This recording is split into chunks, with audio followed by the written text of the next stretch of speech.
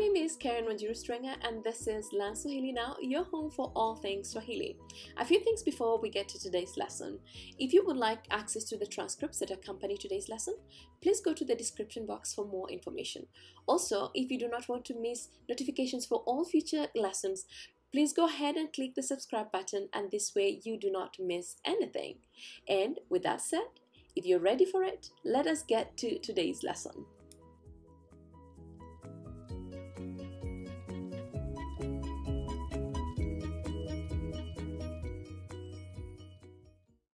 Welcome to mini lesson 9, and we continue breaking down the Swahili verb. So this week, just like that last week, we're going to be looking at inanimate things as objects and how they appear within the Swahili verb.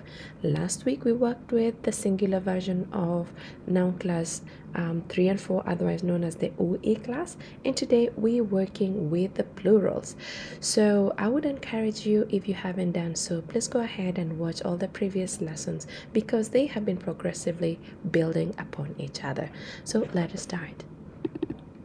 So I will recap the Swahili formula, the Swahili verb formula that we work with: subject, tense, object, verb, and extension. So of course there are things that have been left out of here, but that is not the scope of this video. So I just wanted to make sure you have a rough idea of what we're working on today. And last week we worked on the U, and this week we're going to be working on the E class or noun class 4. Okay, so here are our examples: miti, which is trees; mikoba, which is bags; and mikate, which are loaves of bread.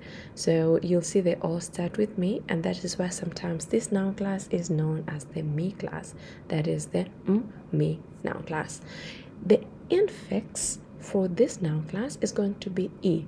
We are calling it an infix because this is how we indicate the object in the verb, and you will see that shortly. And then of course we have our tenses here that we're going to be using: na for present tense, ta for future tense, and li for past tense. So the man cut the trees. The man cut the trees. So we have mwanamume, this is the word for man; a, this is the subject prefix for man; li, past tense according to a chart here; and then e, and that is our infix, ali ikata miti. Okay, so we are using this e here to indicate that we actually have a specific object. This miti matches this, and then this mwanaume matches the subject prefix. Okay, the woman bought the bags. Mwanamke aliinunua mikoba. So once again we see this e here has to match the mikoba. The child ate the loaves of bread. Mtoto aliila mikate. Okay, so please go ahead and try the drill below, just so we see if you have understood it. As usual, I'll give you a few seconds to think about it, and then I'll give you the response. The child ate the loaves of bread. Mtoto aliila mikate. So the E is matching the loaves of bread over there.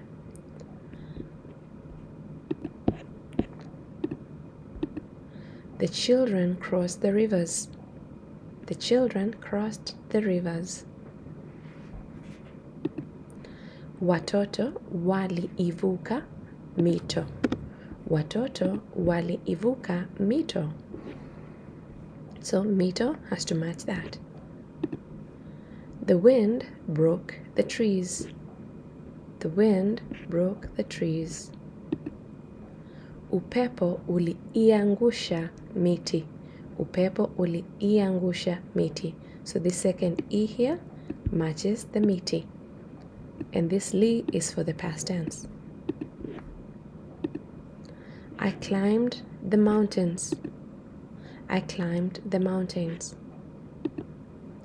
Niliikwea milima.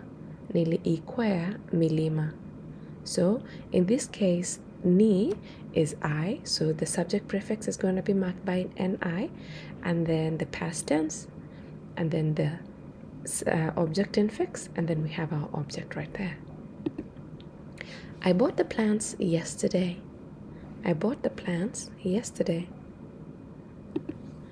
Niliinunua mimea. So we need that I there. Niliinunua mimea jana. Niliinunua mimea jana. Have you seen my canoes? Have you seen my canoes? Je, umeiona mitumbwi yangu? Je, umeiona mitumbwi yangu? So, me here is the past present perfect tense. And then we have our object infix working with our noun class. And then you'll notice this is yangu. So this yangu is also going to match mitumbwi. If it was mtumbwi for one, it would be wangu. So the noun class system is a huge topic in Swahili that is important to understand if you're going to achieve fluency in Swahili. So how did you do? I hope you did well. And if not, please feel free to watch the video as many times as possible. If you need more information about how to access our comprehensive courses, please click the link below, and I will talk to you next week. Kwaheri.